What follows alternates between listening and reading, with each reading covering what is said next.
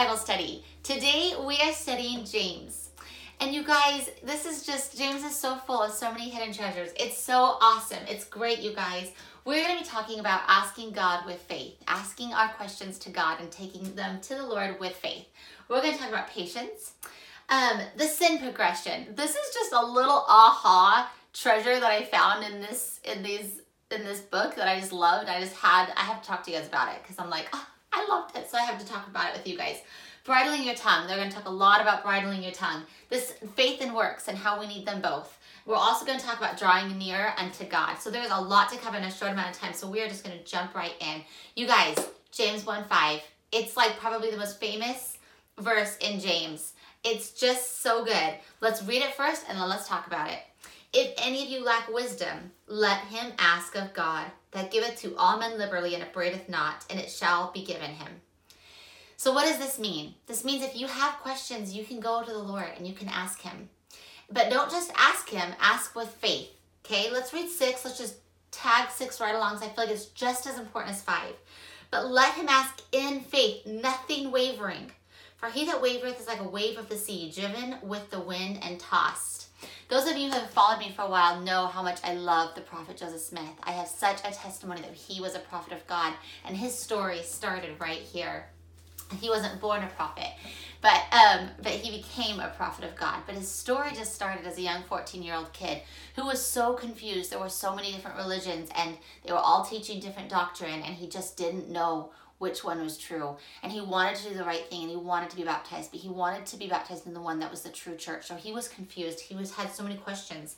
And I love that as he was reading the scriptures one day, he found this verse that taught him that if he lacked wisdom, that he could ask God and that God would give him the answer. First of all, just to shout out to his parents for being awesome parents, because they raised a kid that at 14 years old was seeking help in the scriptures. How awesome is that? That sets a bar. I want to be that kind of parent where my children are like, yes, I would like to read my scriptures to find my answers there. Like, isn't that so cool? So first of all, just great parents. But anyway, this really resonated with him. And he knew he needed to find a quiet place and go and pray and ask God. So he did. He went out into the woods and he prayed. And that is where he saw God the Father and his Son, Jesus Christ. And that is where his journey began. So this is a pretty powerful verse. It's done a lot for our world. So I love it. It's awesome. And it's important. I taught this one with I did a devotional with my kids a couple nights ago with this one. And it was really fun to take the different words and kind of teach the different words to your kids. Like, what does it mean to lack?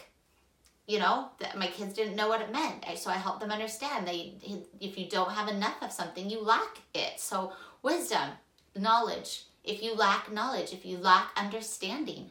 So we just went through and talked about the different pieces of the verse, and that was really a really fun activity.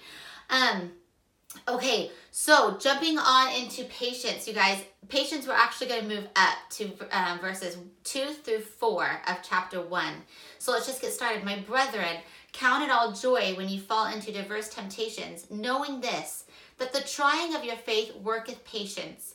But let patience have her perfect work, that ye may be perfect and entire, wanting nothing. You guys, nobody is like joyful that they're going through a hard time. Now, if you go down to the Craft Friends, it says diverse temptations, it says many afflictions.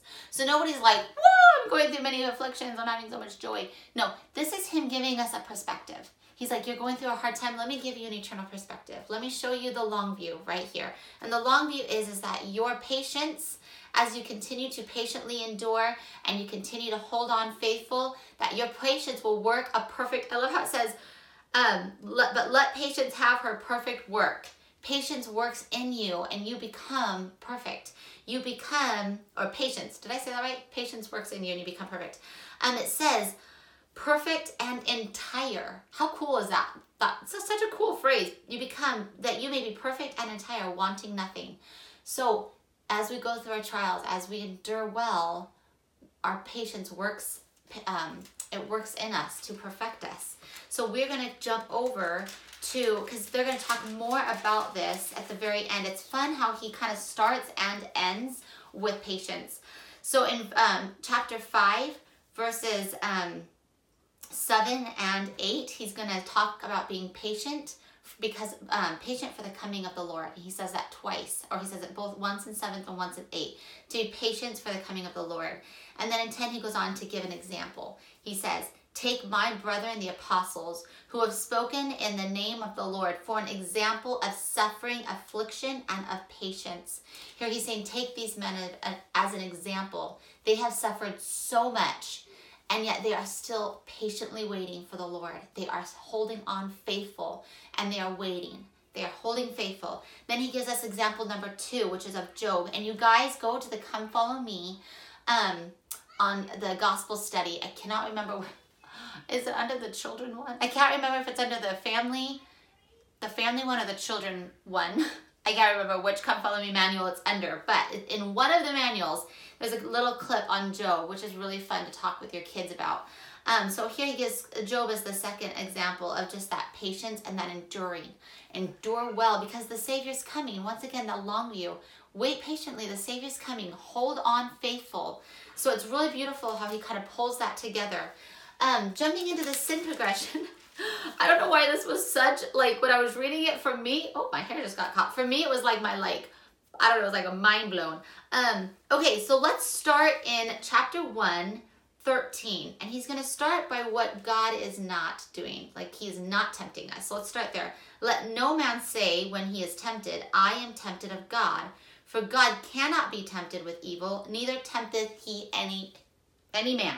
So he is not tempting you with evil. That's not something that God does. In 17, he says, this is what you can expect from heaven. Every good gift and every perfect gift is from heaven, is from above, and cometh down from the Father of lights. Which right there, you guys, I've just never heard that title, the Father of lights, and that was really beautiful for me. So I like circled it. I was like, that's awesome. So we know now what is not coming from above. The temptations and the evils of the world, that's coming from the adversary. It is not coming from our Father of heaven in heaven. Good gifts are. So let's talk about, in 14 and 15, we're going to talk about the sin progression. So he says, but every man is tempted when he is drawn away of his own lust and enticed. Okay, so that's the first thing we're going to talk about, is this being our own lust. And I'm going to put in there our own desires, unrighteous desires, okay? So that's where it starts. That's where our sin progression starts, with unrighteous desires or lust, whichever word you use there. Then 15, then when lust hath conceived, it bringeth forth sin. So the next progression in our sin progression is sin. So it starts with this unrighteous desire, and then it's sin. And then next, and sin, when it is finished, bringeth forth death. And I'm going to add spiritual death. So we're just going to put that in red. So here is our progression. It starts with an unrighteous desire, then you sin, and then is spiritual death.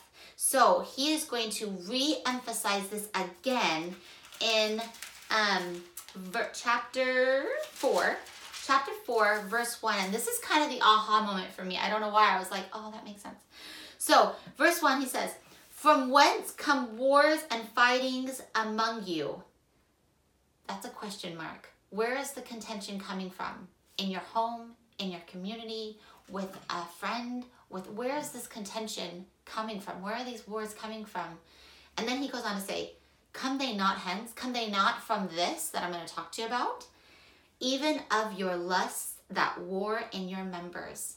Now we're going to go back to this unrighteous desires. And when he talks about members, he's talking about your body that come from within, okay? So within your mind, all right, or your heart.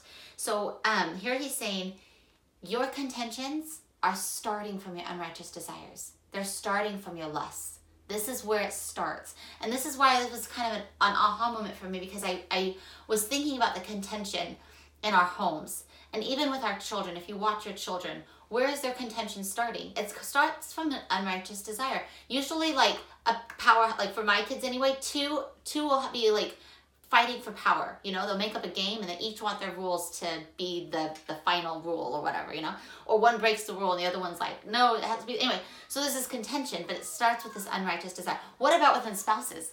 What about this idea that like, I just want to be right?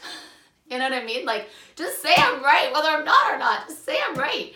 Once again, that unrighteous desire. So that's where the contention starts.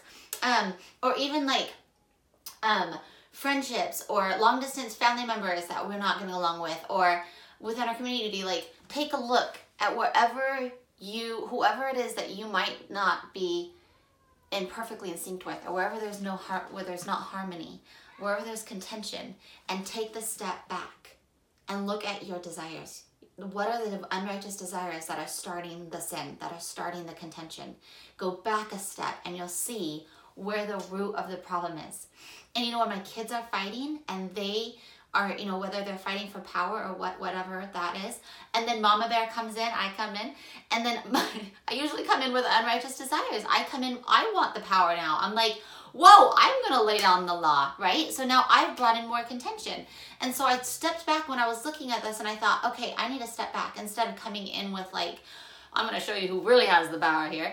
I need to come in with like, let me teach you. So that would be more of a righteous desire instead of this like, you know, unrighteous desire to just lay down the law for everybody, you know what I mean?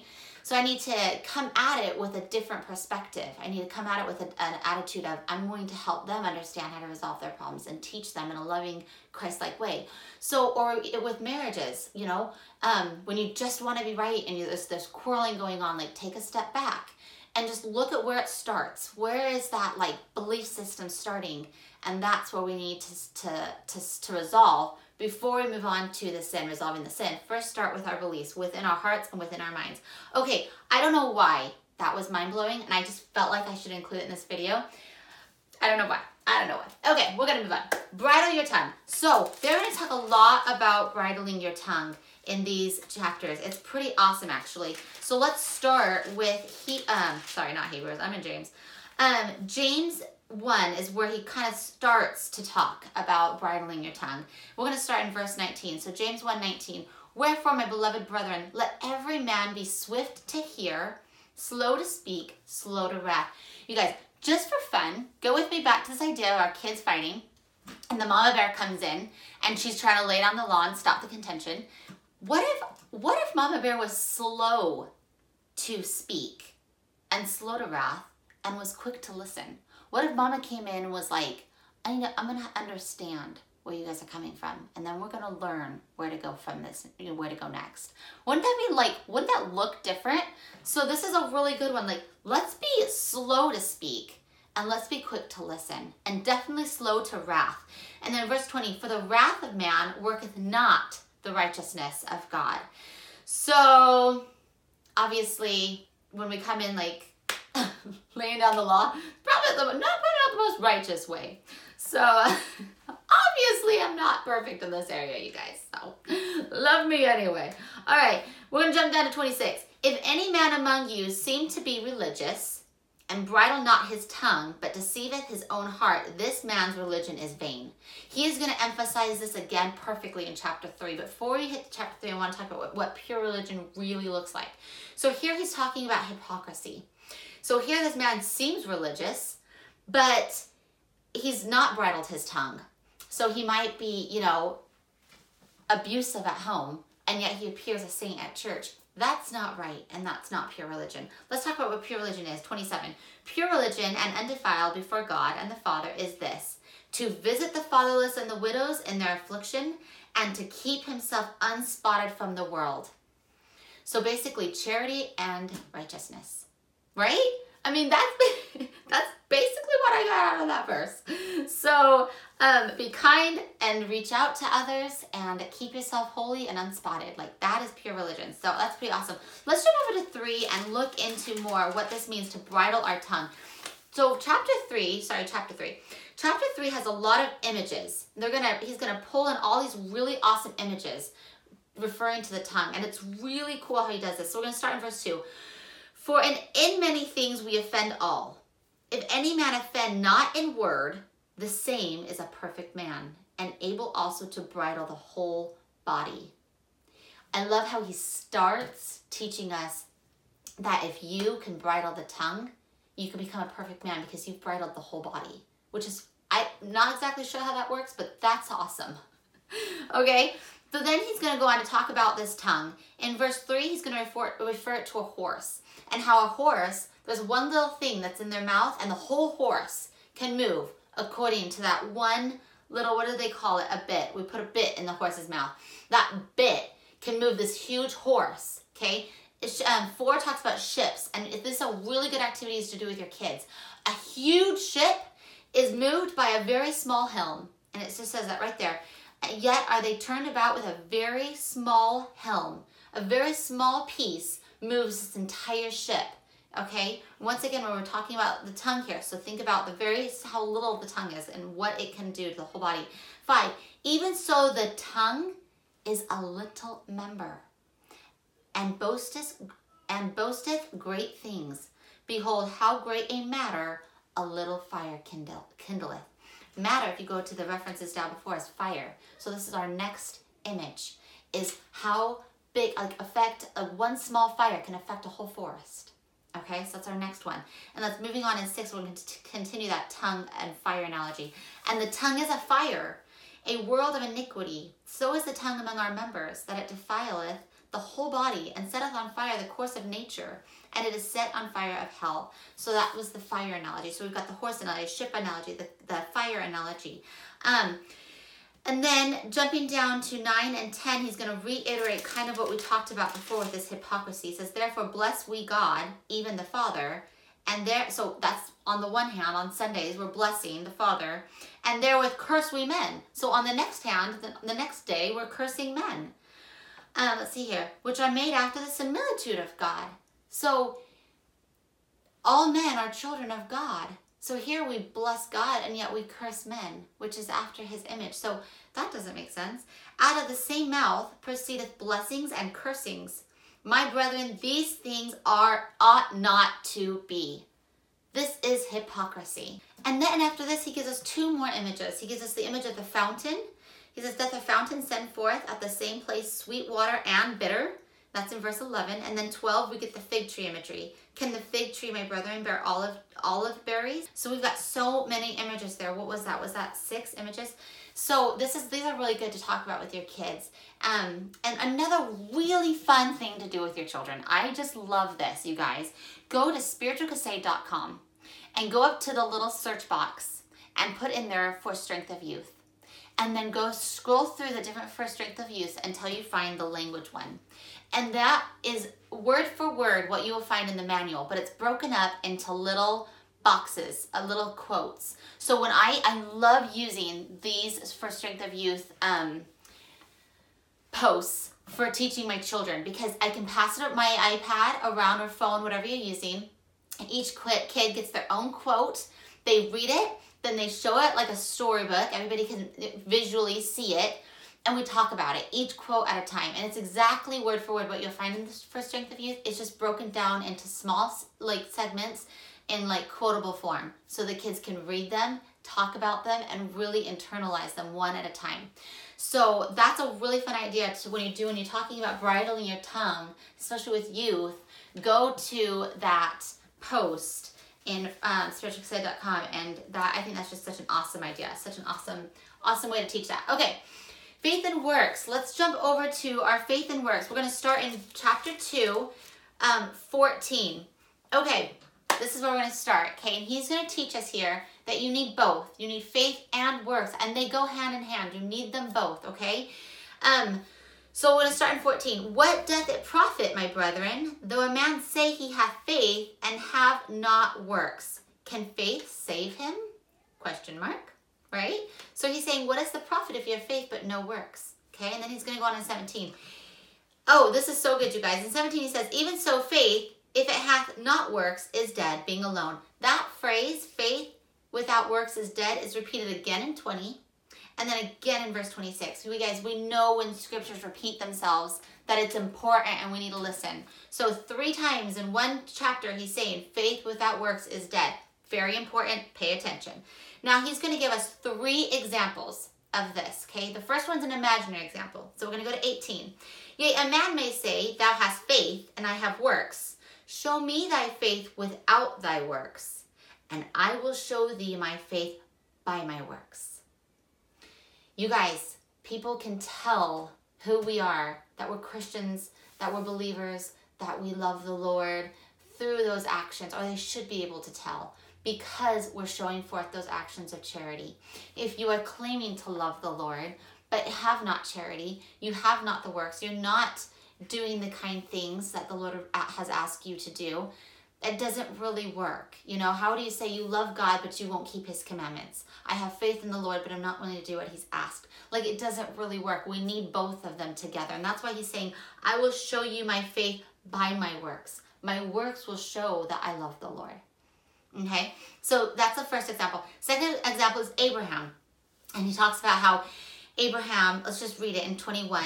Was not Abraham our father justified by works when he had offered Isaac his son upon the altar? And 22, seest thou how faith wrought with his works, and by works was faith made perfect. Guys, by works was faith made perfect. So Abraham is a good example of someone who had that faith, but also showed the works, you guys. And next to that one, I have a quote. It says, faith requires action and action requires faith. You need both. One. The next example is Rahab. Now, you guys, she is talked about in Hebrews 11. We didn't talk about it last week, but it's awesome because it talks about her among all the great prophets and stuff he mentions.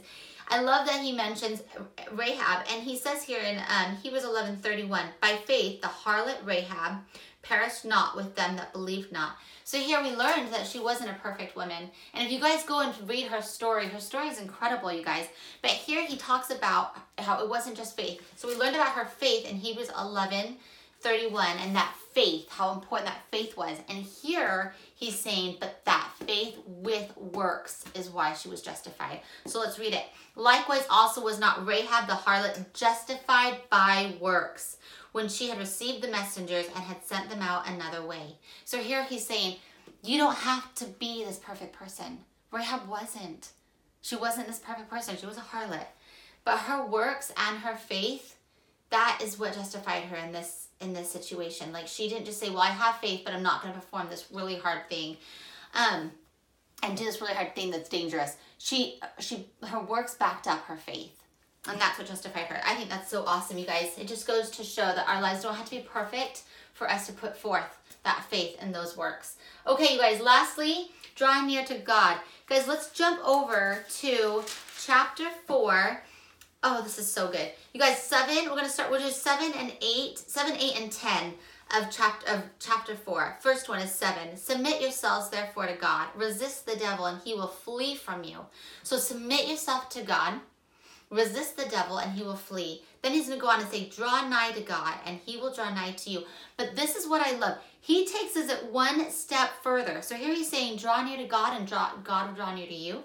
But if you go one step further down in 10, he says, humble yourselves in the sight of the Lord and he shall lift you up. So not only if you draw near to him will he draw near to you, but if you humble yourself, he's going to lift you up. Isn't that so beautiful? This idea that he will carry us. If we humble ourselves and draw near to him, he will lift us up and carry us. You guys, he's going to continue this idea in chapter 5:13. This part to me, okay. Do you guys remember when Christ came in 3 Nephi 11 and he said, if you have any afflicted, bring them here and I will bless them and heal them. Do you remember that? He's not here. He's writing a letter. So instead of saying, bring them to me, and I'll bless them because he's not here, he's going to draw them nearer to God. And he's going to point them to God. And that's why I included this with the draw near to God verses. He's going to say in verse 13, is any among you afflicted? Let him pray. He's going to use prayer continually throughout the next couple of verses. Is any merry? Let him sing psalms. 14. Is any sick among you? Let him call for the elders of the church and let them pray over him, anointing him with oil in the name of the Lord. Once again, this idea of like, if you're sick, if you're afflicted, draw near to your God. Pray. Continually saying pray. And then again in 15, and the prayer of faith shall save the sick. You guys, I just absolutely love this next line. I think as far as prayer, it's just so powerful. He says, the effectual fervent prayer of a righteous man availeth much. Now I'm going to add there, oh woman, I have heard it said that the righteous prayer of a mother can work the same miracles, just mighty miracles. We'll just stop there. Mighty miracles. There is like no end to the miracles a prayer of a righteous mother can perform. So here we're using the word man, but we're going to go with mankind. Everybody, okay? So the effectual fervent prayer of a righteous man or woman availeth much. He's going to give us an example, which is kind of fun in 18. He's going to give us the example of Elias. Elias was a man subject to like passions as we are. He was just like us. He had the natural man inside of him. And he prayed earnestly that it might not rain, and it rained not on the earth by the space of 3 years and 6 months. In verse 18 he said, and he prayed again, and the heavens gave rain, and the earth brought forth her fruit. So I love this. I mean, it's a simple example, but it's an example. It's an example of our prayers can work miracles, you guys. But I love how he just draws them to the Lord. Go to prayer. Are you sick? Go pray. Are you afflicted? Find a brother to come and bless you. Like, pray over each other. And he just continually just pray. That's why it's all included in my Draw Near Unto God section here. You guys, thank you so much for joining my Come Follow Me Bible study today. And I really hope you guys will join me again next week. Thank you for joining me.